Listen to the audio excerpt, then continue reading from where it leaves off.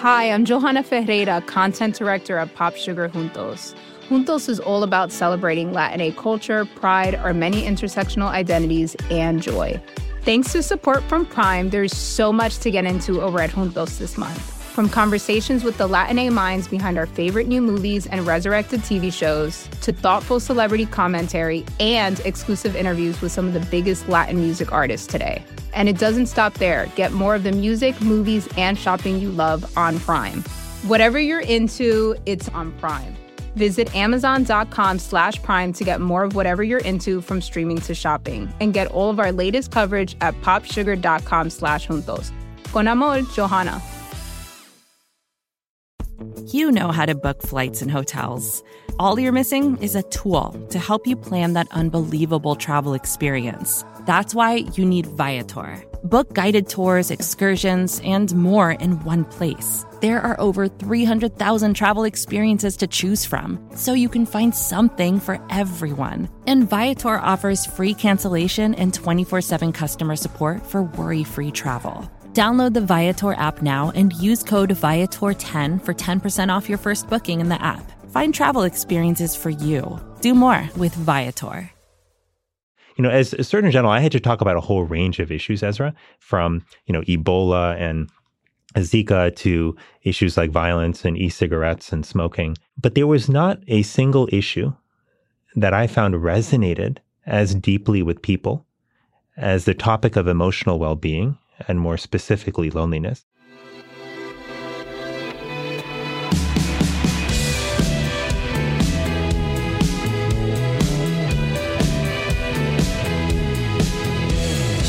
Hello, welcome to Ezra Klein Show on the Vox Media Podcast Network. I've been wanting to do an episode on loneliness for a long time. I think loneliness is a central problem of our age, but probably also just of human life. I think it is something we don't talk about in policy discussions because it's not always clear that it is a policy question. But man, I mean, it's central. It's central to the human experience. It destroys people's physical health, their mental health, their ability to be in community, and just the richness of their lives. We worry correctly about resource inequality. We worry correctly about people not having enough of tangible things, but not having enough of the fundamental social relationships that make us feel safe and loved and worthy. That'll destroy a soul. I've had my own struggles with loneliness. I've had a lot of it around me in my life. It's something that I think a lot about. And so I've been looking for a way to get at this issue and try to explore it. And so I've been also watching as Vivek Murthy, the former Surgeon General of the United States, during this period when he was Surgeon General under Obama, he elevated loneliness and tried to understand it and get the country to understand it as a fundamental public health issue, as something that was not just tearing apart people's lives, but tearing apart people's health. You'll hear these statistics like loneliness is worse for you than obesity or smoking 14 cigarettes a day. But how and why that's true? What are the pathways in the body that loneliness is acting upon, and how can it hit people even who seem to have a lot of social connection? It's a lot less well understood. And he's been doing, I think, really remarkable work bringing this to attention. He's writing a book on it now. So I'm really appreciative that he was willing to join me on this. I'm also really appreciative that he was willing to come at it as personally as he did and as we did, because I want to make sure that we're not talking about loneliness, which is something some people suffer from acutely and something almost all of us suffer from sometimes, as a pathology over there, like some kind of illness or affliction. Loneliness is also an experience. And I think it's important that the nature of that experience and how it changes the way we relate to the world is also front-loaded. So I want to note that this episode at times is a little more emotionally intense and direct than some of them. I don't think it's something that you need a trigger warning for, but I think it's something that, for a lot of us, and certainly for me in the conversation, it will bring up a lot. And not just maybe for you individually, but it might make you see some people in your life in a slightly different way. So thank you to Vivek Murthy for being here. As always, my email, EzraKleinShow@Vox.com. If you want to send me an email and feel less lonely, again, EzraKleinShow@Vox.com. Here's former Surgeon General Vivek Murthy. Vivek Murthy, welcome to the podcast. Hey, thanks, Ezra. Great to be on with you. So obviously, my first question is, why did you steal my face? Like what's happening? I'm staring at you, and it's like staring into a somewhat like an Indian mirror. Well, this is a surreal moment because I've been hearing for years that we look exactly alike. And now I feel like I'm looking at a paler version of myself. It's extraordinary. It's very strange. You can go, for people who are obviously not here with us on Skype, you can actually search our names online and you'll find people putting up side-by-side pictures. I didn't know if when I saw you, I would actually think it was true, but I kind of think it's true. We do look alike. It's strange. Before we talk about loneliness as a public health problem, I wanted to talk about it as an experience. I don't think you become the first Surgeon General in the country's history to elevate loneliness as a central issue unless you have some sensitivity to it in your own life or around you. So let me start with this, which is, like, for you, what does loneliness feel like? Well, I'll start by saying I've felt lonely often in my life, starting from when I was a child and continuing at various points through adulthood, including when I was Surgeon General. But the way it feels physical. Like it feels like a knot inside me. It feels like a sense of despair. And it feels like I'm going down a spiral, if you will. It builds on itself. And then that is, I think, one of the great dangers of loneliness is because, it makes you withdraw more at a time exactly when you need to reach out and connect with other people. But it feels very visceral and often can feel physical as well, like a gnawing sensation that something isn't quite right. My personal experience of it has always been that it feels like you're speaking a slightly different language than everyone else. And that, like, that's what's so deeply alienating about it, that here you are having this kind of terrible internal experience. And other people are not hearing what you're saying about it. And often it's because you're not saying anything clear about it. But nevertheless, there's a feeling that, if they really saw you, if they really loved you, they would be able to see, like they would be able to pick up on the signals you're giving out. And the experience of going through life when that's happening and nobody is responding is a very, like, that, I recognize maybe that's not a good description of the feeling of loneliness, but to me, like, that is the experience of it, this total lack of translation between your internal experience of the world and what the people who you often expect to be there to catch you are able to pick up. Yeah, I think that's very astute. And I would add on to that and say that loneliness often feels like invisibility. And I have certainly felt that too, in the sense that when I feel the depths of loneliness, it feels like people don't see me for who I really am. But I've interestingly heard this from many other people that I've spoken to around the country who have struggled with loneliness, who walk around feeling that they are not seen and that if they disappeared, it wouldn't matter. That feeling of both being invisible and inconsequential, I think is a hallmark feature of loneliness. But one of the things here that loneliness can sometimes sound like it is a mathematical description of life, that a lonely person is a person without social connection. Something really interesting in what you said on the subject is that you never felt more lonely than as Surgeon General. And I'm sure that if I had looked at your life from the outside when you were Surgeon General, all I would have seen is connection, right? I would have seen a full schedule. I would have seen people all around you saying, Vivek, you're so great. You look exactly like Ezra Klein. Like, everything in your life has gone so wonderfully. People want to be around you. You probably have more social engagements than you can possibly say yes to. That it would have looked like loneliness would have been the furthest thing from a problem. Busyness maybe, exhaustion, depression, whatever, but loneliness. So how can it be that at a time in your life when you were probably coming into contact with more human beings than at any other, you were lonely? That is one of the great ironies of loneliness, is that it's not an objective state, it's a feeling. And we have so many people in the world today who are surrounded by other people at work, at home even, people who are married and have children, and who to all of the world seem like they shouldn't be lonely, but they really are.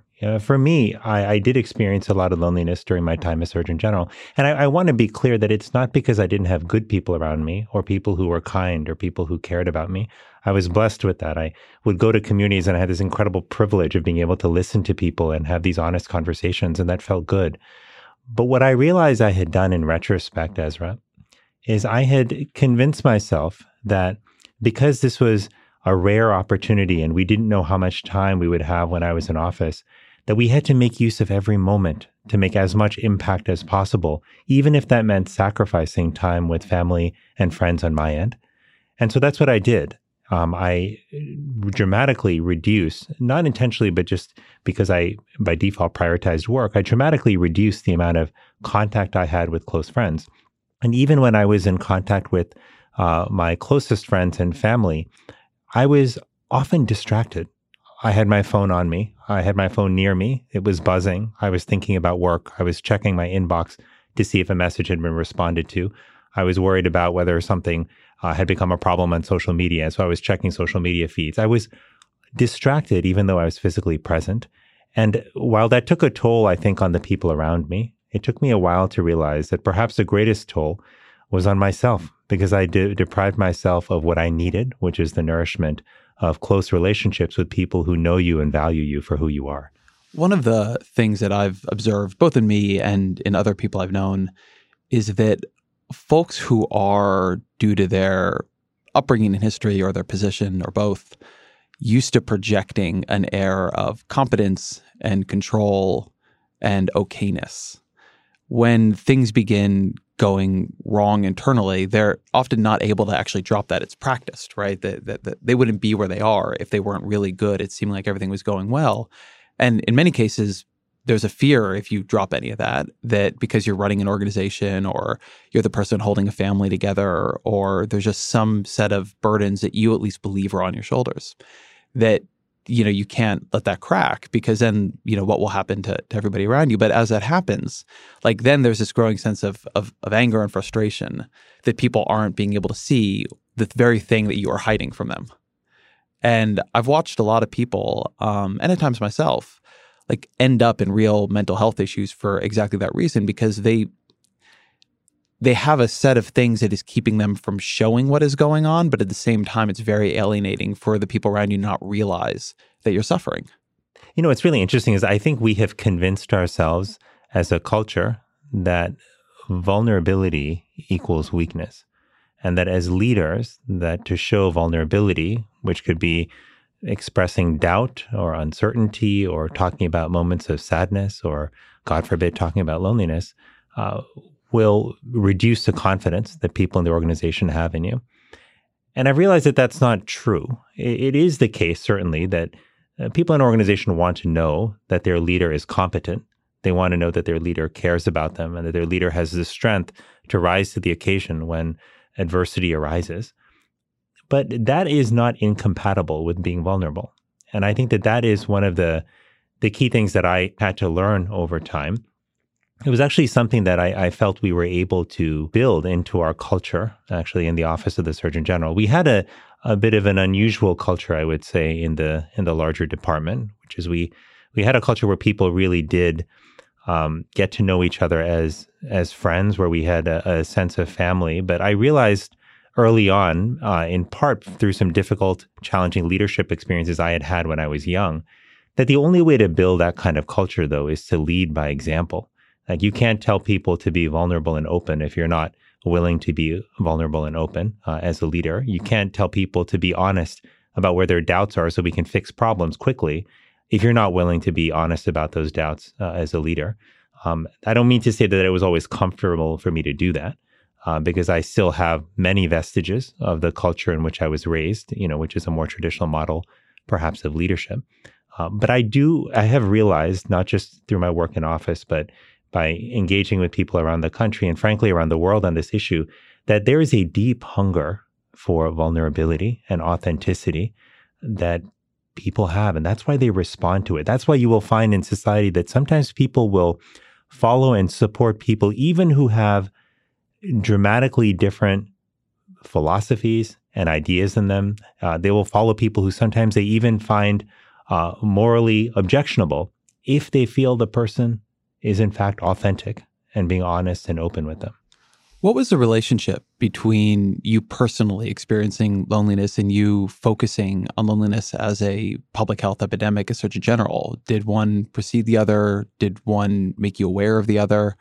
How did those things intertwine? Well, my loneliness started when I was a child. I remember going to school as a child and being dropped off by my mother in elementary school and feeling this pit in my stomach, just and everything just kind of twisting up inside because I was nervous. And I wasn't nervous about a test or about teachers. I was nervous about going to school and feeling that I didn't have the warmth and safety and support of my family, and realizing that I wasn't connecting with the other children there.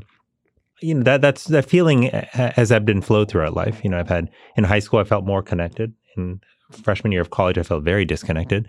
So it's ebbed and flowed. But as they often say about wounds, is whether they're seen or unseen, wounds give us the ability to relate to others. They enhance our capacity for empathy. And I feel in some ways grateful for those wounds because they helped me see something that was right in front of my face when I started my medical career, which was the loneliness in my patients. I trained as an internal medicine specialist. So what that means is that I was expecting that the majority of my time in the hospital would be spent treating people with diabetes and with heart disease, with infections and joint problems. And I saw many patients with those conditions.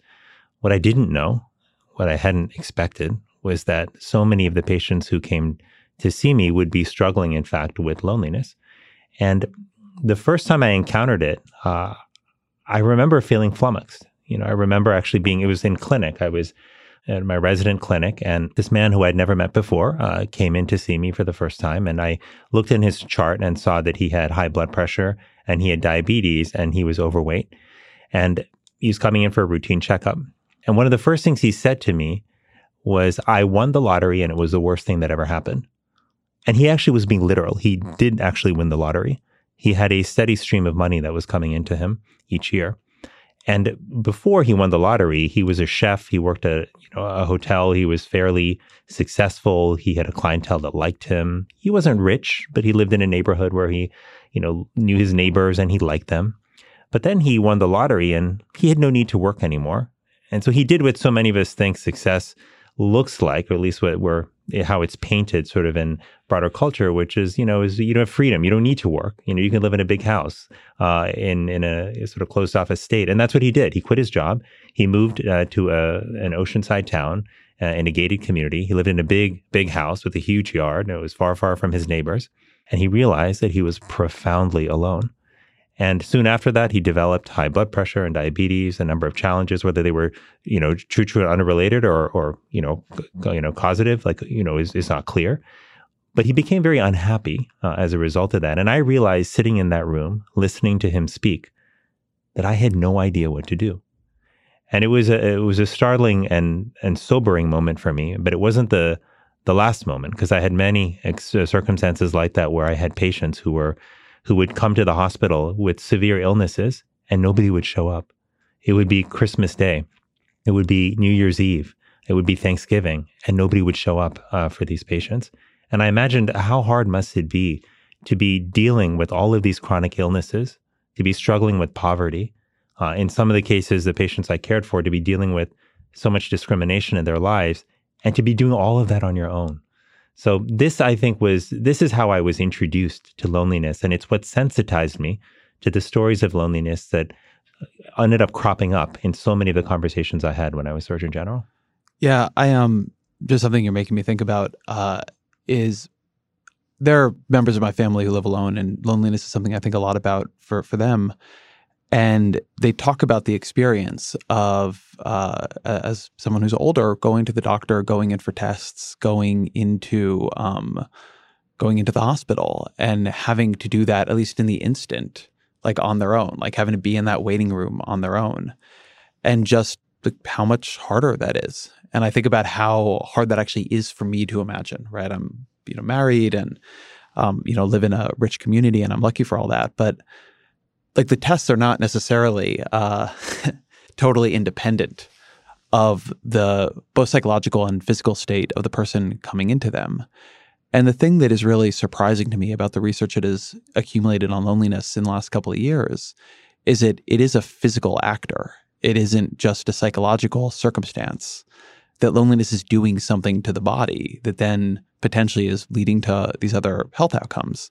You'll hear that loneliness is deadlier than obesity or deadlier than smoking 15 cigarettes a day. Can you talk a bit about what loneliness actually does to the body? Like why it is that you would see it as a health issue, not just a sad circumstance in somebody's life? It turns out we feel lonely not by accident, but it's a very deliberate sensation that we've evolved to feel. like most critical sensations in the body, it alerts us when something that we need for survival is missing. And an analog to this is hunger or thirst. So, we know that feeling hungry isn't a disease. It just tells us that we need more nutrition. Feeling thirsty isn't a disease. It just tells us we need more water. But when those states persist for a long period of time, that's when we run into challenges. If I'm dehydrated chronically, my kidneys may shut down. If I'm hungry for a long period of time, I may become malnutritioned. It's the same case with loneliness. Now, what is loneliness telling us? It's telling us it's something that we need for survival, which is social connection, is missing in our lives. And why is that important for survival? Well, if you think back from an evolutionary perspective to how we lived thousands of years ago, it was actually an evolutionary advantage. It was a survival benefit to be connected to others. If you're out there in the tundra and you're subject to a hostile environment in terms of weather, you have predators that may be after you, and you have an unstable food supply, it's actually your connections with others, and particularly trusted connections that you can build, that allow you to join forces and protect each other, for example, during the night by taking watch, around the fire. It's those connections that allow you to pool your food and ensure that you have a stable food supply instead of having booms and busts when it comes to eating. It was advantageous for us to be able to have these trusted relationships when it came to survival. And over thousands of years, that became baked into our nervous system, if you will, such that when you were disconnected from the tribe, then that actually puts you in a state of threat. And in a state of threat, what changes is actually your threat perception as well. So if I, for example, take somebody who is used to being in a tribe where there's mutual aid and protection, and I remove them, then they are going to be more likely to look at things around them as a threat, even if they're not a threat.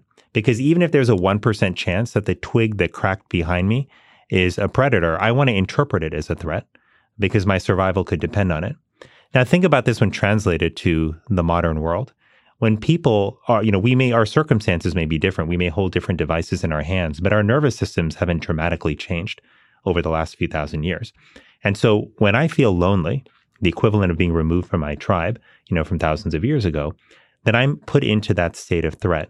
Once again, my threat perception changes. The hypervigilance that you referenced earlier, Ezra, develops as well. And so I start to perceive things that may be benign as threats. That could include outreach from other people.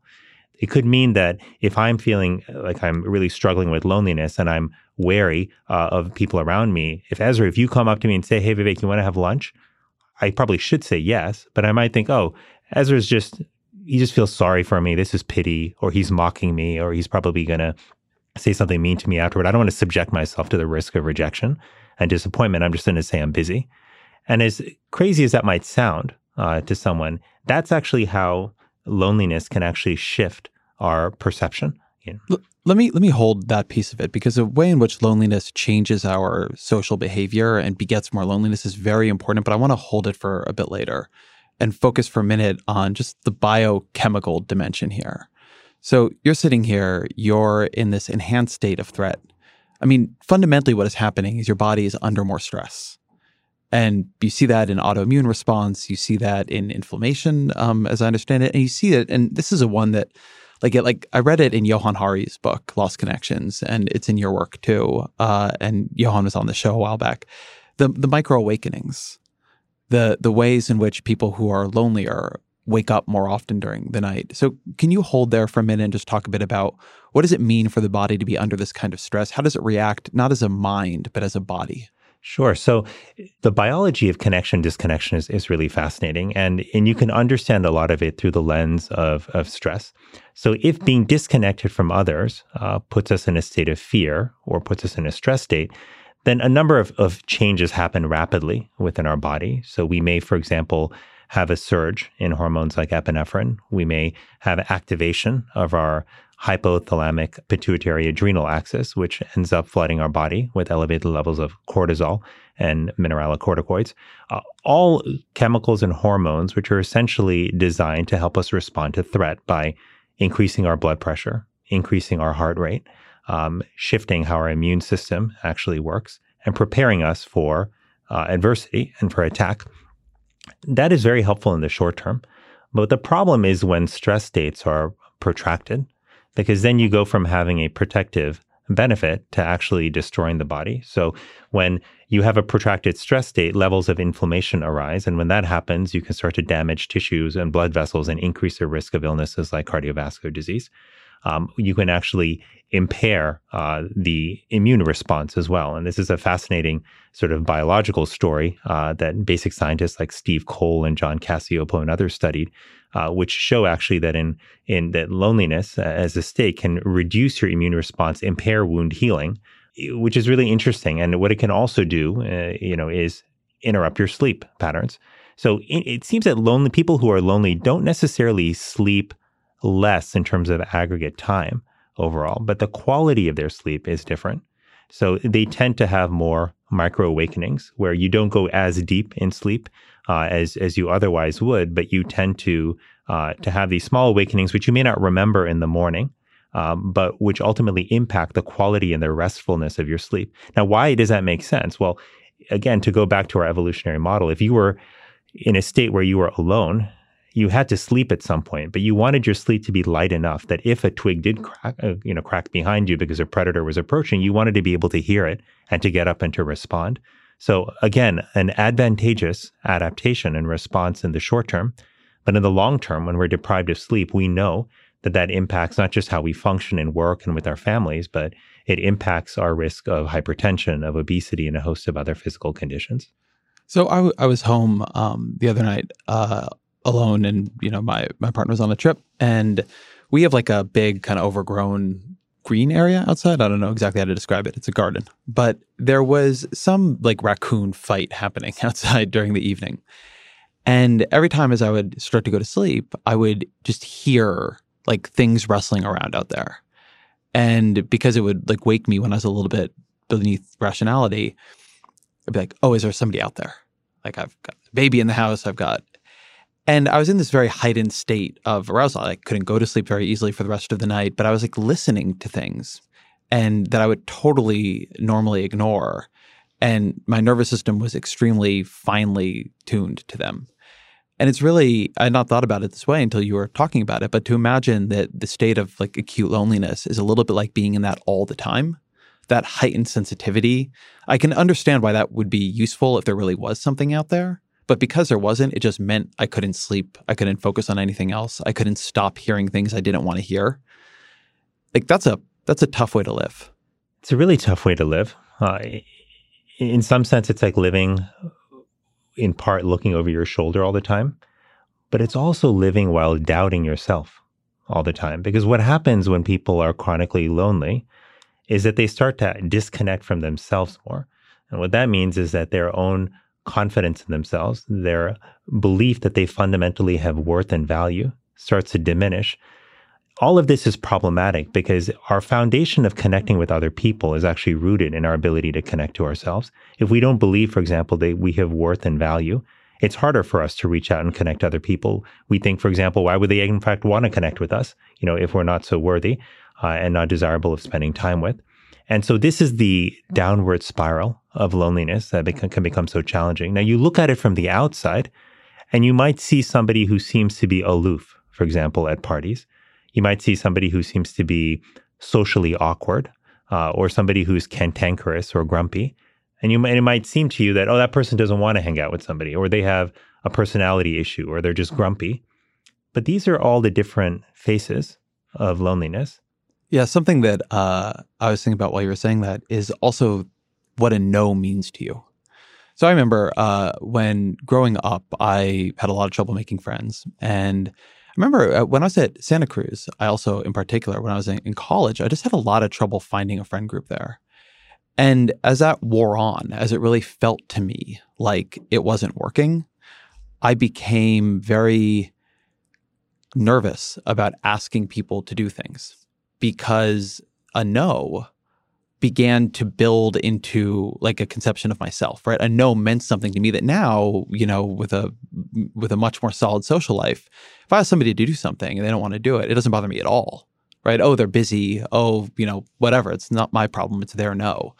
But in a world where you've operated under social scarcity, where you've begun to doubt whether other people like you, protecting yourself against those no's becomes really important because you're very vulnerable to your interpretation of them. And so one, it becomes harder to ask and harder to throw the line out, right? But also it becomes more important almost to be the person saying no first, right? So you can't yourself be rejected. That's exactly right. And that is one of the really challenging things about loneliness is that it increasingly shifts the focus inward toward you. So your explanation for what happens in the world starts to be more dependent or reliant or somehow connected to you. So if somebody says no to you, you think that it's because you're deficient in some way. You don't think about the reasons that they may have in their life for saying no. It's similarly true, like if you smile at somebody and they don't smile back, most likely the reason they didn't smile back is they could be just stunned that somebody actually smiled at a stranger, or they could be just caught off guard, or they could be distracted by a child who's ill at home, or by something that just happened to them a few minutes ago, or maybe they didn't see you. But if you're in a state where you're more focused on self, you will tell yourself the reason they didn't smile back is because they think I'm unattractive, or I'm dangerous, or somehow that I'm not somebody worth connecting with. And that story, that narrative, that what's bad that happens around me is because of me, is a narrative that we get pulled deeper and deeper into when we struggle with loneliness. But all of this begins to speak to an interesting mystery about loneliness, which is that in the literature, there is this distinction between objective isolation and perceived isolation. That there's actually a pretty weak correlation between how many connections somebody has and how lonely they're going to feel. We were talking about this a bit in terms of your experience as Surgeon General, but for the evolutionary narrative you're offering here, it would seem that the question really is just, are there people around you? Are there people who can help you? But there seems to be some way in which we psychologically mediate the experience of loneliness, such that one person can be existing in relative solitude and be very happy with it. And another person can exist amidst relative social plenty, right, in the middle of a city, see people all the time, and be and really be experiencing loneliness. And those two people have very different health outcomes. So how do you understand that objective versus perceived loneliness question or isolation question? Yeah, so it is the feeling that seems to matter more. But just to take a detour for a second, isolation does matter as well. Like when you look at people who are isolated, they are actually often at greater risk of adverse health outcomes. And some of that may be for practical reasons. When we don't have people around us, for example, we may not have somebody who can take us to the doctor when we're sick, who can help us out when there's a flood and where we need assistance. So there are consequences to isolation. But the feeling of loneliness is ultimately, I think, what affects more people and what matters perhaps even more. And there are differences between our thresholds for how lonely we feel. And in some sense, this also tacks back to evolution and is useful. Imagine if, in going back thousands of years, if we all had the exact same thresholds for feeling lonely. Some of us maybe all of us would never ever want to leave to actually go on a hunting trip to bring back food for the tribe because we couldn't bear being away for 24 hours. On the other hand, it's useful to have some people who don't want to leave so that they can stay and always be there to protect the tribe. So we have different thresholds for when our feeling of loneliness kicks in. And that's ultimately a good thing. But acknowledging that is important because it means that for someone having, 5 or 10 people around them all the time doesn't necessarily mean that that's going to stave off loneliness versus for another person having just 1 or 2 people around them may be enough. What ultimately matters in both circumstances, though, are the quality of the connections. Even for our ancestors, just having people around them did not necessarily confer a survival advantage. Those had to be people with whom they could build trusted relationships, where they could rely on each other. And that, to some degree, required being vulnerable, with each other, being able to say, hey, I can't fend off attacks from predators entirely on my own. I can't ensure that my family has enough to eat every single day of the week. I need help from others, and let's pool our resources and make that possible. What's the difference between loneliness and solitude? Well, solitude is a state of being alone that is actually not bothersome to people, whereas the state of loneliness actually perturbs us. It's not desirable. We see it as undesirable. It causes us pain. Solitude is a really interesting concept to think about because I think that what has happened over time is really 2 big things with solitude. One is that our opportunities for solitude have diminished. When I would, for example, be driving in medical school to different hospitals to do my rotations during third year, I was usually just driving in silence. I was alone with my thoughts. These days, when I walk to the bus stop or when I just, go somewhere to the grocery store, I've got my headphones on, I'm listening to things, I'm catching up with somebody on the phone, I'm flipping through my inbox, when I'm waiting for someone, for breakfast or lunch. The white space in our lives has been increasingly filled, which has actually taken out the opportunities that many of us had for solitude. But the other thing second thing that's happened over time is that our comfort with solitude has also diminished. And that, I think, is multifactorial. I think there's a part of our culture which is hyper-focused on efficiency, which tells us if we've got that 30 seconds at the bus stop, we may as well clear out our inbox. That if a friend is late, we should just make a call, to somebody who called a couple of days ago and make sure we check that off of our box. We have a focus on efficiency that often makes us suck up those moments of solitude. But it also means that when we are alone and when we don't have anything that we have to do, we can feel uncomfortable. We can feel jittery, like, gosh, there's something I should be doing. There's people I should be with. This is a loss, I think, ultimately for us as society, because important things happen in solitude. Solitude is where we work out problems, not just practical problems like how do we pay our bill or how do we get help for our parents, but just larger psychological challenges. What did that argument that we had with a friend yesterday actually mean? The relationship that with our mom or dad isn't as strong as we wanted to. Where's that coming from? Our child, seems to be troubled. How can we help them more? Like, these are the things that we ponder, even often at a subconscious level, and work out during moments of solitude. But the fact that we have fewer of those moments and that we have become less comfortable with solitude, I think ultimately is detrimental to us. I want to hold on this solitude versus loneliness thing for a minute, because it often looks to me and then internally feels to me like we sometimes have the worst of both worlds here. That on the one hand, we have the simulacra of social connection, that in those moments that we're not alone, that we're not having solitude, we're on Twitter, we're on Facebook, we're looking at Instagram, and we have, thousands of friends or followers on these things, or hundreds. And so it seems like we are in connection.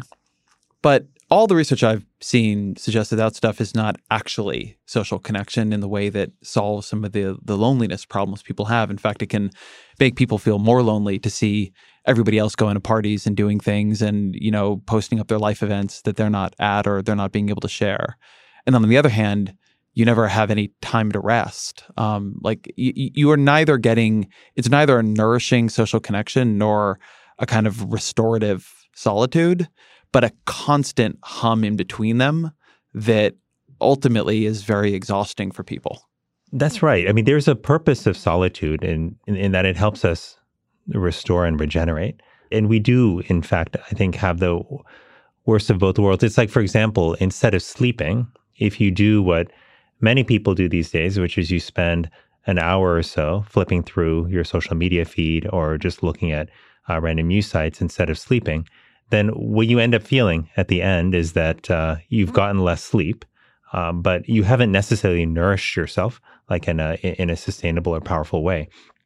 I think of it in many ways as the digital junk food in our lives, that we have to root out. Now, like all junk food, does that mean that there's no room for anything? No.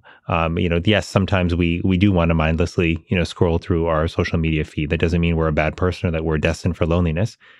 With a lot of these, though, the question is one of balance and how much time are we spending on these media. For example, if you look at 2015 data from Common Sense Media, looking at kids and how much time are adolescents spending in front of screens for entertainment purposes, the numbers are around 6.5 hours a day on average. That's a lot. That's not including time, that they're spending in front of computers or screens for homework or other educational purposes. That's a lot of time. Now, I think one of the dangers with this whole conversation on technology is that we can be very quickly get into a black and white argument of thinking that, okay, all tech is bad, all social media is bad. We should throw it out and try to revert to a pre-social media world. And I don't think that that's either possible or right. I think that there are circumstances where technology in general and social media in particular can help us build stronger connections and can actually help address loneliness. But there are many cases where it does the exact opposite. And so the question is, what's happening when we're using social media? I'll give you a few examples. If you have someone, for example, who feels relatively isolated where they live, who might be, let's say, gay, who might be from a minority community, who might be from another community that feels marginalized, and they feel like they aren't people who have the same challenges or struggles as they do, who they can connect with, then sometimes actually being social media and technology in general can help bring those communities together and give people a source of support. And that can be immensely powerful. I've seen this happen for patients who are struggling with a rare illness, for example, and who have found people online with similar illnesses who they can connect with and support. And the other example I'll share with you where it can be immensely helpful is when we use social media as a bridge to offline connections. It can be incredibly helpful. Like if you, Ezra, are coming to Washington, D.C., and you post, on your social media feeds, hey, I'm coming to D.C., would love to have drinks with any friends who are around and in the area. And then you actually meet up with some of them. That's a very powerful way that social media can help you connect with friends. And that can be helpful. I've certainly used social media in those ways. But the flip side is that if we're using social media in a more passive way, if we're feeling lonely on a Friday night, and we're scrolling through our Facebook feed thinking that seeing what our friends are doing is going to help us feel better and more connected to them, that is usually a losing proposition, because what happens is we end up comparing their best days to our average days, and we always come up feeling short. Because people are often posting on social medias about these pictures and experiences that make it seem that no one is lonely except us, that everyone is, few people have problems except us, and that people are living these glamorous, extroverted lives. And that hides an important truth, which is that many, many people in the country and around the world are in fact struggling with loneliness. This episode is brought to you by Shopify. Forget the frustration of picking commerce platforms when you switch your business to Shopify, the global commerce platform that supercharges your selling wherever you sell. With Shopify, you'll harness the same intuitive features, trusted apps, and powerful analytics used by the world's leading brands. Sign up today for your $1 per month trial period at shopify.com/tech, all lowercase. That's shopify.com/tech. Support for the gray area comes from Burrow. Getting the right furniture for your place can be really annoying. At this point in my life, I've probably gone through maybe 3 sets of outdoor deck furniture, and it's a pain in the ass for a different reason every single time. It doesn't look like it did in the pictures, the assembly isn't what they said it was, or it's just not as advertised for whatever reason. Thankfully, Burrow is the furniture company that wants to make it all a little easier. Last year, Burrow introduced their outdoor line, and this spring they're adding to it with their Dunes line, offering new seating, dining, and lounger options designed for luxury, comfort, and durability. Burrow furniture is easy to put together and take apart, so you can move or store it as needed. And it ships straight to your door for free. Gray Area listeners can get 15% off their first order at burrow.com/Vox. That's Burrow, BURROW.com/Vox for 15% off. burrow.com/Vox.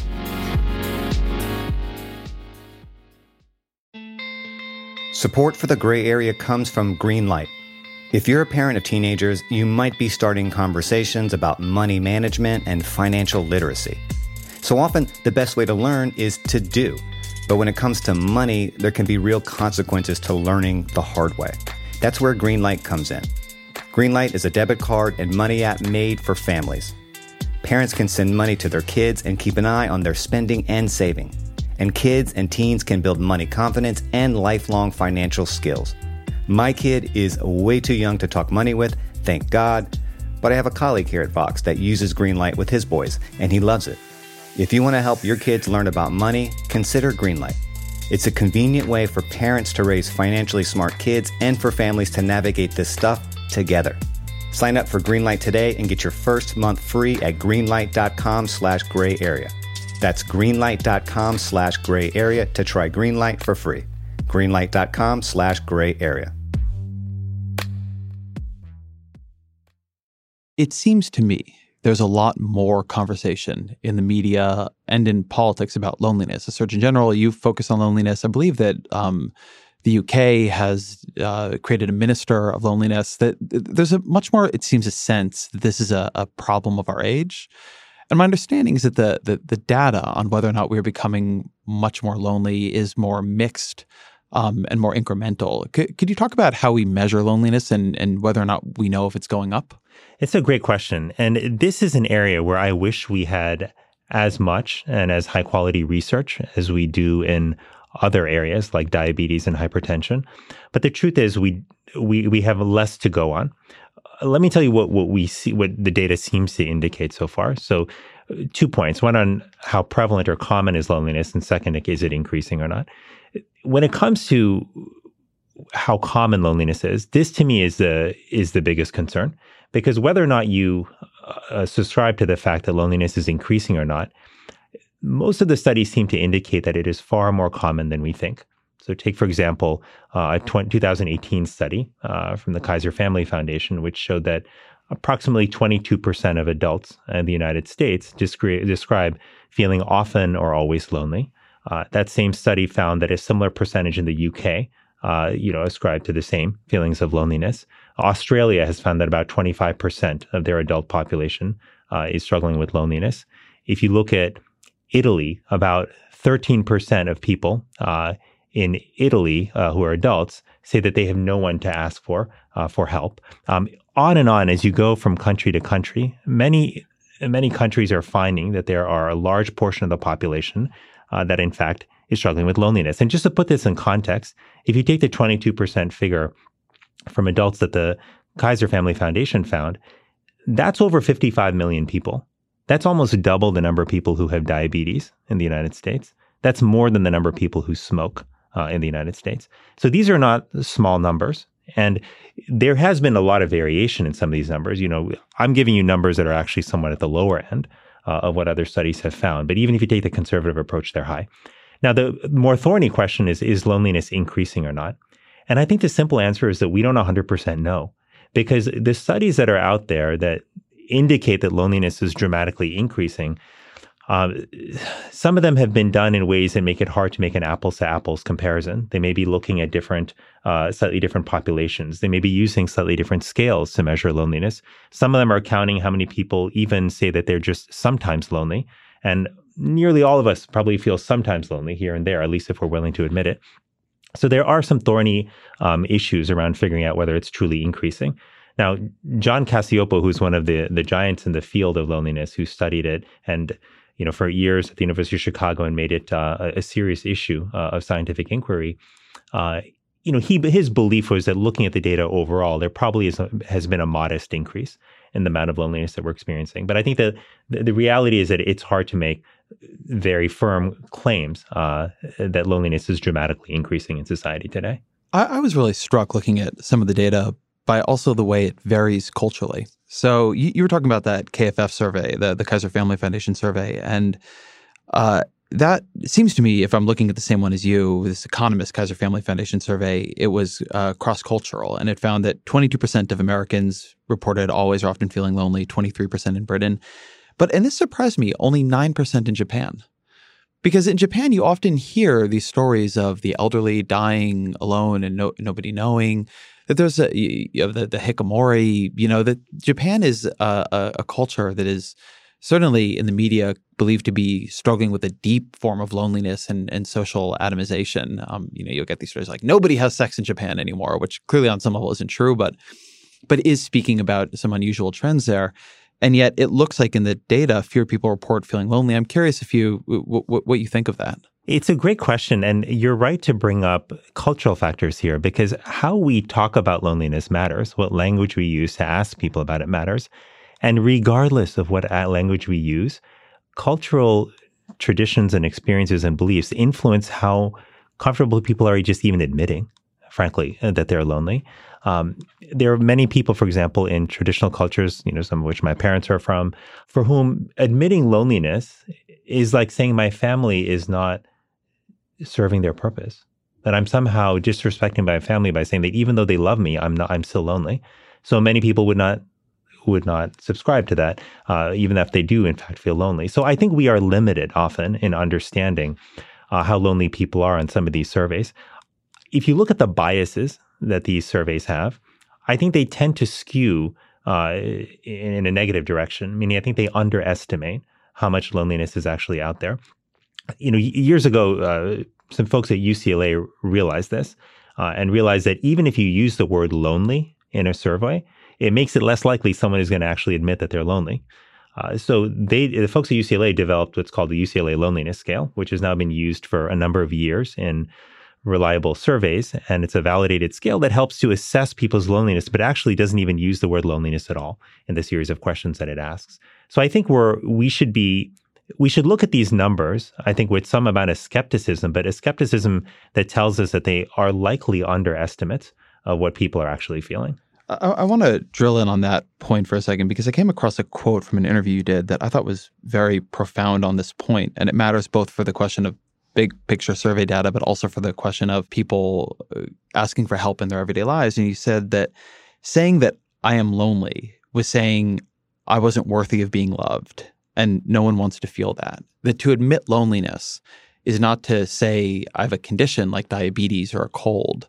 It is to say something about me and how the world views me that makes it very, very difficult for people, one, to admit it, but two, to actually get help for it. Because then you're asking for help at the same time that you're admitting you're not a person people would want to help. That's right. And this is what is so powerful and I think so tragic about loneliness is there's a deep, deep sense of shame that comes with it, where many people, myself included, have felt in their lives that their loneliness is a reflection of their worth.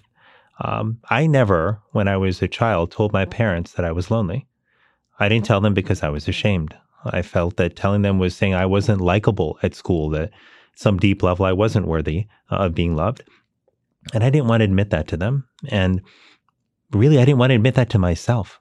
And that's why you find that on these surveys and in larger conversations that people often don't want to admit they're lonely because the implications of it for their self-worth are really quite profound and quite disturbing. Now, I saw this firsthand when I was traveling around the country as Surgeon General and having these conversations. Like I would never walk into a room and have the experience of people just raising their hands saying, "Hi, I'm Ezra, I'm lonely. Hi, I'm Vivek, I'm lonely." That never happened. What usually happened was more that people raised their hand to speak about the challenges that they were facing with a child, who was dealing with addiction, with obesity in their family and the consequences of it, with violence in their neighborhoods and not being sure how to protect their children. But then slowly, I was realizing that the edges of stories about loneliness would start to peek through. So then I started surfacing them more intentionally. I started asking people, so I want to think about loneliness. I want to talk about loneliness more. Like, can you help me understand if this has been a challenge for you and your community? And after an initial awkwardness, it was like these floodgates open where it seemed like everybody had a story about loneliness. As a Surgeon General, I had to talk about a whole range of issues, Ezra, from, Ebola and Zika to issues like violence and e-cigarettes and smoking. But there was not a single issue that I found resonated as deeply with people as the topic of emotional well-being and more specifically loneliness. And that struck me, like whether I was talking to a member of Congress or somebody in a small fishing village in Alaska or somebody in a small town in Oklahoma, it was this issue that people wanted to talk about. And it was really striking. I found that it was often harder for men to talk about this. I remember doing a talk once here in DC, and in a 1-hour conversation, I think I mentioned loneliness for like 60 seconds of it. It's all anybody wanted to talk about when they came up to me afterward, though. They didn't care about the other 15 minutes, what I said, whatever. But the loneliness part really struck them. And this one woman in particular, I remember, came to me and she said, I want to thank you for raising some awareness about this and legitimizing this feeling, because my husband has struggled with loneliness for years and just has not felt comfortable talking about it or saying anything to anyone. And then she happened to move about 6 inches to her right. And then I saw that standing behind her that whole time was in fact her husband. And he wasn't speaking because he had tears rolling down his face. And he was just so emotional. And examples like that were so common, and so what I found and what I've realized since then is that, as a species, we have a fundamental need to connect with each other. And that need and the hunger for connection has not gone away.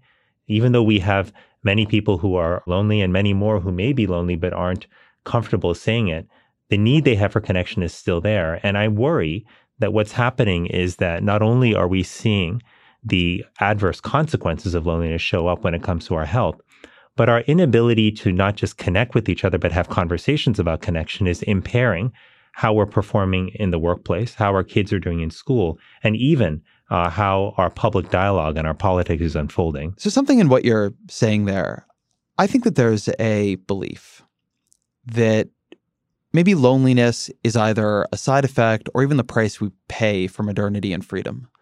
That you can have these communities that have a lot less loneliness, like you'll often hear the Amish brought up in this context, but that they're patriarchal, they're less free, they have less space for people to go and geographically disperse and follow their dreams. And there's like this idea that modern liberal societies are rootless in a way that creates loneliness, but also in a way that creates freedom.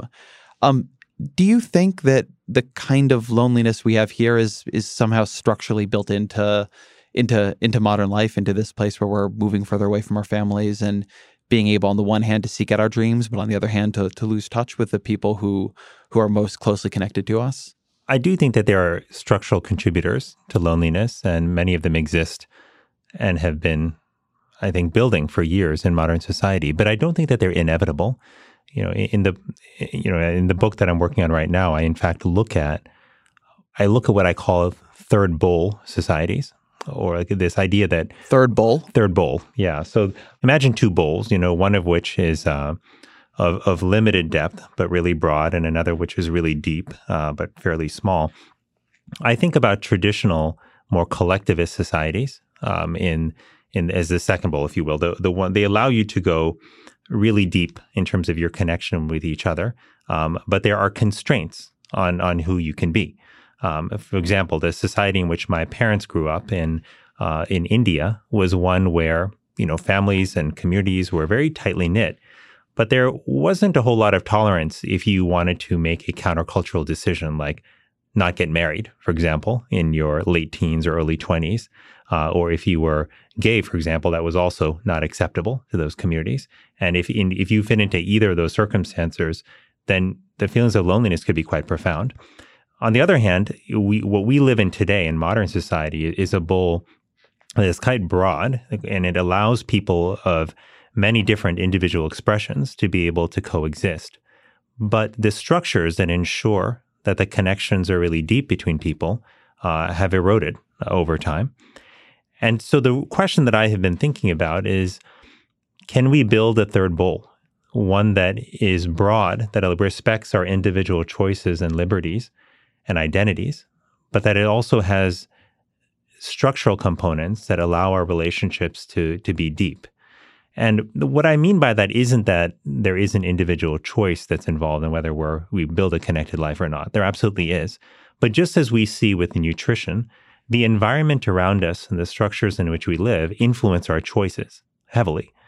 And so in the case of nutrition, for example, I can tell people what healthy food is, but if I have people who live in a neighborhood where there isn't any healthy food around, and in their workplace cafeteria, there's only unhealthy food, and in their child's school cafeteria, there's only unhealthy food, the likelihood is they're going to eat unhealthy food.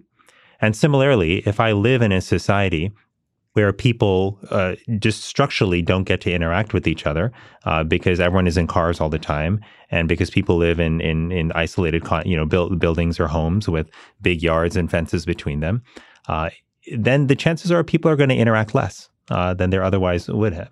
And there's a tension here between convenience, in a sense, and culture, and the interaction that we want. I remember the day I learned that we could get groceries online. And I was so excited. I was like, oh my God, this is going to save us all this time. It's going to increase our efficiency. It's going to be amazing. And, we do get groceries delivered from time to time, but I realized that there was a cost with that I hadn't factored in, which is that those trips to the grocery store were times when I would have like some interaction, even if it was 30 seconds, with somebody at the cash register who I hadn't met before, but who was just interesting. Sometimes I would see familiar faces in this store, and that would just give me a sense of comfort and familiarity and make it feel a little bit more like my neighborhood. those trips to the grocery store were also moments where browsing through the aisles, I wasn't, dialed into my inbox. I wasn't talking to people on the phone all the time. It was a different type of interaction and closer to the solitude that I found I often craved. And now that was gone. So with modernity, I think what we have gained a lot, but we have also, I think, failed to account for the cost that we have paid in the process. And so what I'm, interested in and thinking about is how can we build in the structures that will allow us to create greater depth in our relationships, which is both a structural challenge and a cultural challenge. And how can we do that while also ensuring that we do not lose a focus on ensuring that people have freedom of identity and individual expression? I would not ever want us to go back to a scenario where we constrained people's core identities and their individual expression in the interest of having them be part of a cohesive group. It's such an interesting, that's such an interesting way to put that there's a trade-off between efficiency and these kinds of connections. And you're just making me reflect on some things in my own life. I love your example of grocery delivery, which I also get groceries delivered and had not thought about it having that effect. But when I take out here, I don't drive to work. I take the BART. And I actually have a friend in town who I don't see socially really that often, just, because of the way our lives are. But I actually see him every couple of weeks on the BART, and we end up taking it in together. And that keeps that relationship going, right? That's like a kind of every month or two touch where we spend, kind of accidentally 30 minutes chatting on the train. And it's happened with some other people too. And I don't tend to think about the value of those very much. I've heard this actually about having pets, and particularly for older people, that one thing about having pets is that it gets you walking around your neighborhood, which if you don't have a pet, and particularly if you live in a car-centric culture, otherwise you don't.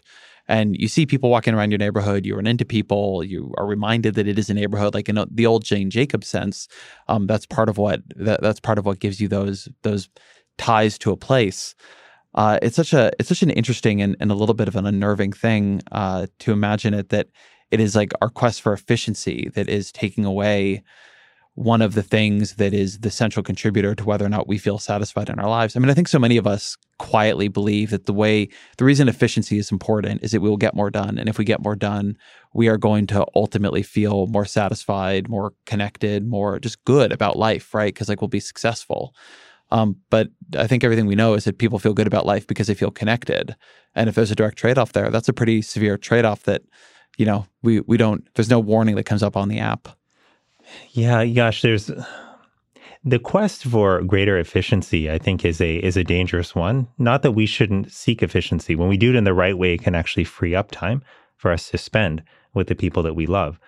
But the challenge is, what do we do with that extra time? And what often happens is that we get caught in a cycle of never-ending sort of desire for increased output and for doing more and more and more. And so we take the gains of efficiency and we use them to move the goalposts, if you will, on what our work output should be. And there's never an end, to how much, to our ambition and to what, we can do on the work side. And so, efficiency is good if we have if our priorities are clear in wanting to put time saved into relationships. I've had the privilege of caring for many patients who have been in their dying days and have cared for many of them as they have passed away in the hospital. And when I think back on those extraordinary people and the conversations I was blessed to have with them, when I think about their reflections on what mattered to them in life, very few people talked about the fact that the promotions they got were what were really exciting, or talk about the fact that, they amassed a follower base on Twitter that was incredible and that made life fulfilling. Yeah, but maybe they didn't have that many followers. I mean, I have 2.5 million followers on Twitter. So I expect that when I...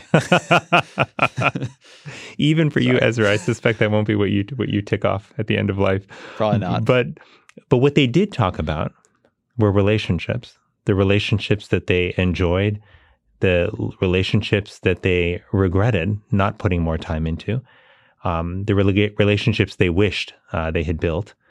It was relationships that people talked about at the end of life. And there are few experiences that are more clarifying than the end of our lives. Now, if you ask people who are not dealing with an end-of-life situation, what do you value in life? they will almost always put people at or near the top of their list. So I think our problem isn't that we don't value people on the face of it. I think the challenge is that there's a gap in our stated values and our lived values. So we may, and I'm a good example of this, because I deeply value the people in my life. I would do anything for my family and for my close friends. I would do anything for my children, and though they are the most important relationships to me. But when I really ask myself the hard questions about where am I putting my time? Am I truly prioritizing? Because if our time is a measure of our priorities, and if we vote with our time, then am I putting enough time into those relationships? If I'm honest with myself, the answer for a good chunk of my life has been, no, there's a gap, and that even though I say I value people, that I'm actually, my work has been a higher priority at many times in my life than it otherwise has been, than it otherwise should be. And I think we kind of come up with the rationalizations for this. We say, well, early in life, we've got to prioritize work so we can get ahead and we can be successful, and then we can set a foundation for family. Or, opportunities only come up once, you've got to seize them. Or if we work hard now, we'll set a great example for our kids, and then they'll be able to have a happy life afterwards. We come up with many reasons as to why we should, in a practical way, prioritize work above relationships or other things above relationships. But I will tell you that not through my own experience, but just having been blessed with a window into so many people's lives who have dealt with, illness and with passing away, and who have reflected on their whole lives, that few of those rationalizations end up being fulfilling to people at the end of life. What they ultimately see is that it matters how much time we put into relationships, whether we're in our teens or 20s or 30s or 40s or at the end of life.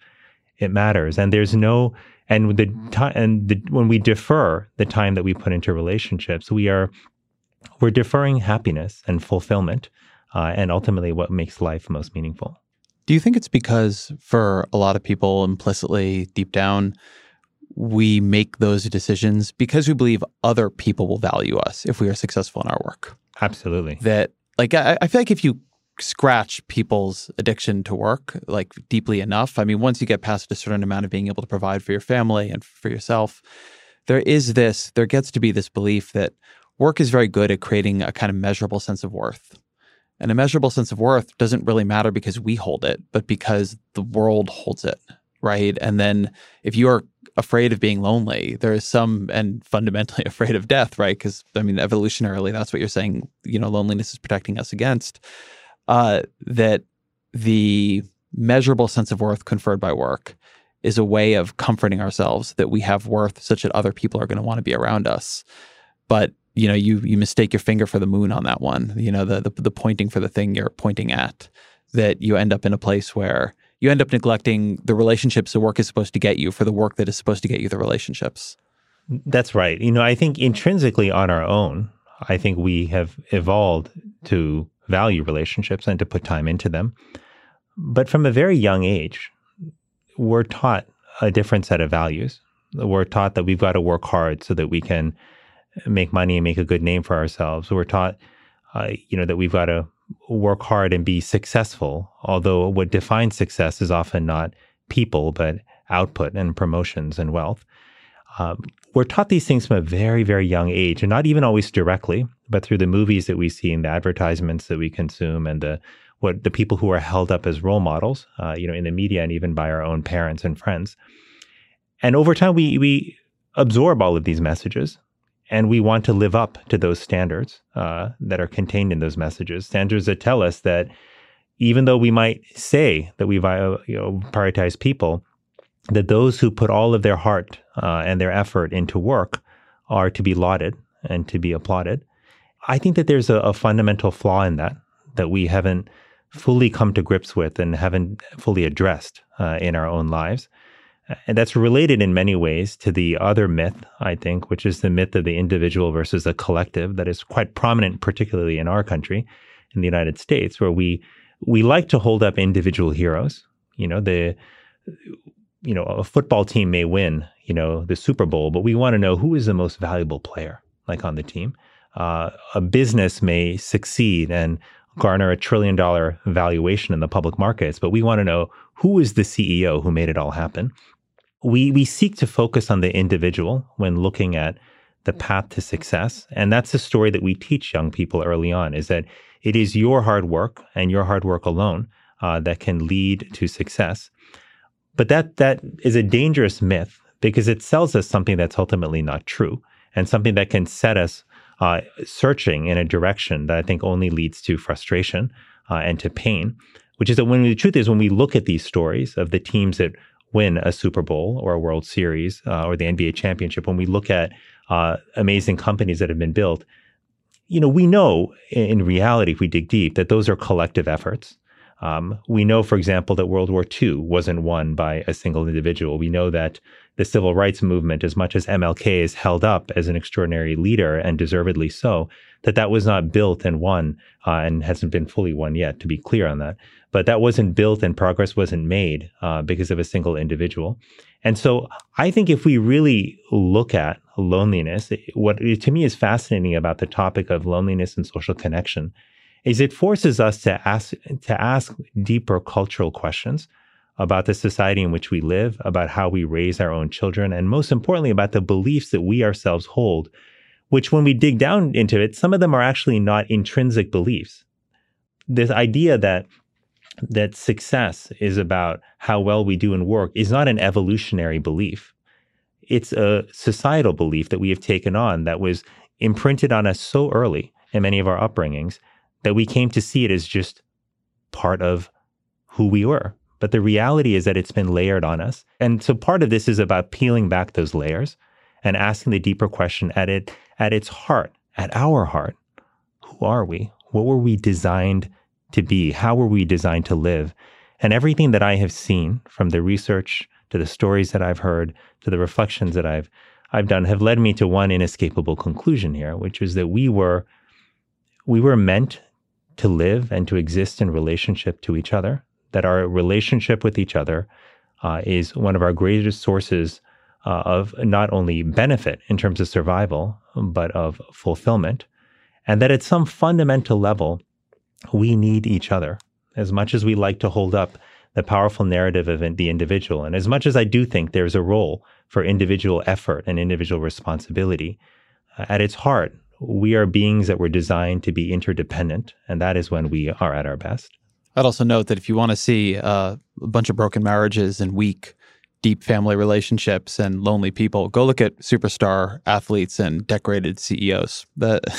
I've been around profiles of a lot of those folks, and it doesn't always.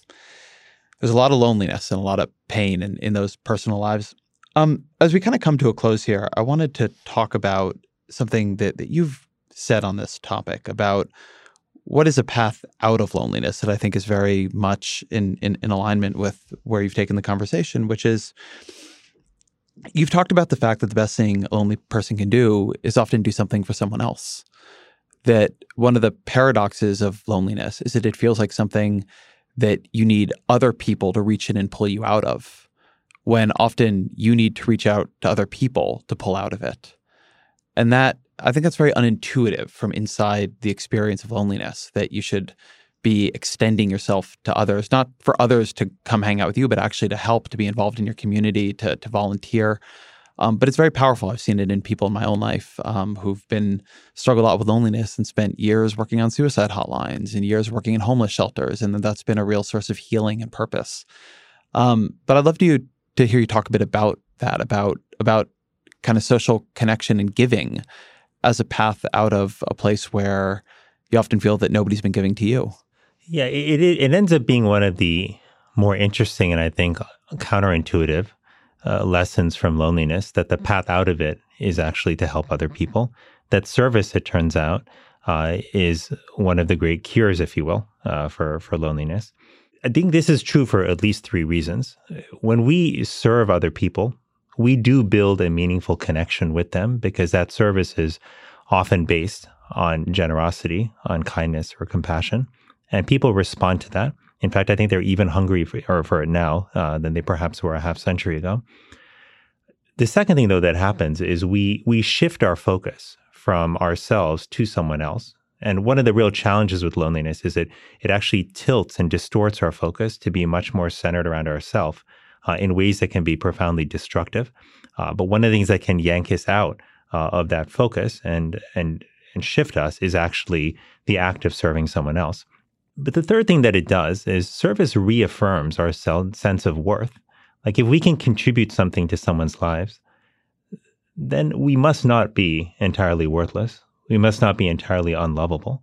It gives us a concrete experience that reaffirms to us that we have value. And these three things are extraordinarily important, but can be captured in a very simple experience of service. When I say service, that doesn't mean that we have to take 2 weeks off and join Habitat for Humanity, in Latin America and build a home for a number of families. Although if you do that, I'm sure it would be an extraordinarily powerful experience.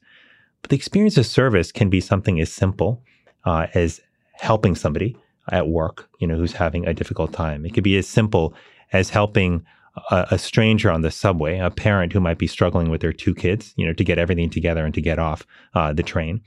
There are, if we look for it, so many opportunities to serve people. And I think it helps us if we are even broader in how we think about service.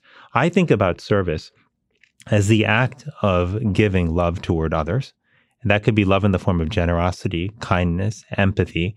If you think about it in that way, this simple act of smiling at somebody is an act of service. It is actually rare in big cities for people to have the experience of being conversed with in the elevator or smiled at on the street or in the subway. So much so that if somebody does it to you, it can actually take you aback at times and surprise you. But what the research shows, which was really interesting, is that even when a stranger makes eye contact with somebody who's walking down the street in the opposite direction, that eye contact helps in a measurable way the other person to feel more connected. They may not always know why, but it shows up, on studies that it results in a considerable uptick in connection. We underestimate how simple acts of outreach and expression can have a profound impact on someone else, especially when they come from a genuine place. And to me, that's actually what is ultimately heartening about the challenge of addressing loneliness, is that number one, we are not asking people in building connected lives to become someone that they are not, to transform in something that is foreign or other. We're actually asking people to return to who we all really are, which is beings that were designed for love and for connection. But the other thing that's encouraging me about this is that the solution ultimately to loneliness lies within each of us. We don't need to have a special medical degree or expensive medical equipment or a new pill to solve the problem of loneliness. What we need is ourselves, the courage to step up and to serve others, to be compassionate and kind toward others, and just as important, if not more so, to be compassionate toward ourselves. I think it's a beautiful place to end. So let me ask you the question we always used to close, which is, what are 3 books that have influenced you that you'd recommend to the audience? So 3 books that I've loved, that I've given out to people as presents a lot over the years. 2 are old and one is relatively recent. Tuesdays with Morrie, a book that really inspired me when I was in medical school, and one that really pushed me to reflect deeply on what matters in life. The second book is called Conversations with God by Neil Donald Walsh, a book that was an important part of my own spiritual transformation, and one that pushed me to think more deeply about what does spirituality mean, not in a religious context, but in the context of a force that can help connect us more deeply with ourselves and with other people. And the third book is Dear Madam President by Jennifer Palmieri. Jennifer Palmieri was the communications director for President Obama in his second term. She's an extraordinary human being and writes about her experiences and reflections on the lessons that she hopes that young girls and young women will take to heart as they think about the prospect of becoming the first female president of the United States of America. And it's filled with beautiful reflections. And I remember when I read it all in one sitting, I just remember closing the book and realizing that my eyes had welled up with tears. And I remember thinking, I want my daughter and my son to read this. This is a book that both men and women, that boys and girls, I think would benefit from. Dr. Vivek Murthy, Thank you very much. Thanks so much, Ezra. What a pleasure to have this conversation with you. Thank you to Dr. Murthy for a incredible, I think, conversation. And thank you to all of you for being here. I hope if you are lonely, it made you feel a little bit more seen, or if you have people around you who are lonely, it helps you see them. I'm not pretending a podcast conversation will solve anything, but hopefully it can help a little bit.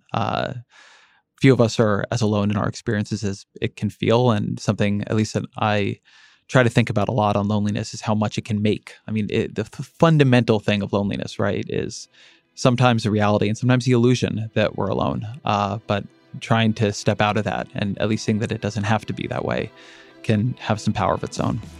Thank you, of course, to Rajesh Karma for researching and doing a lot of work to make this episode the episode that it was. Thank you to Jeffrey Geld, my producer.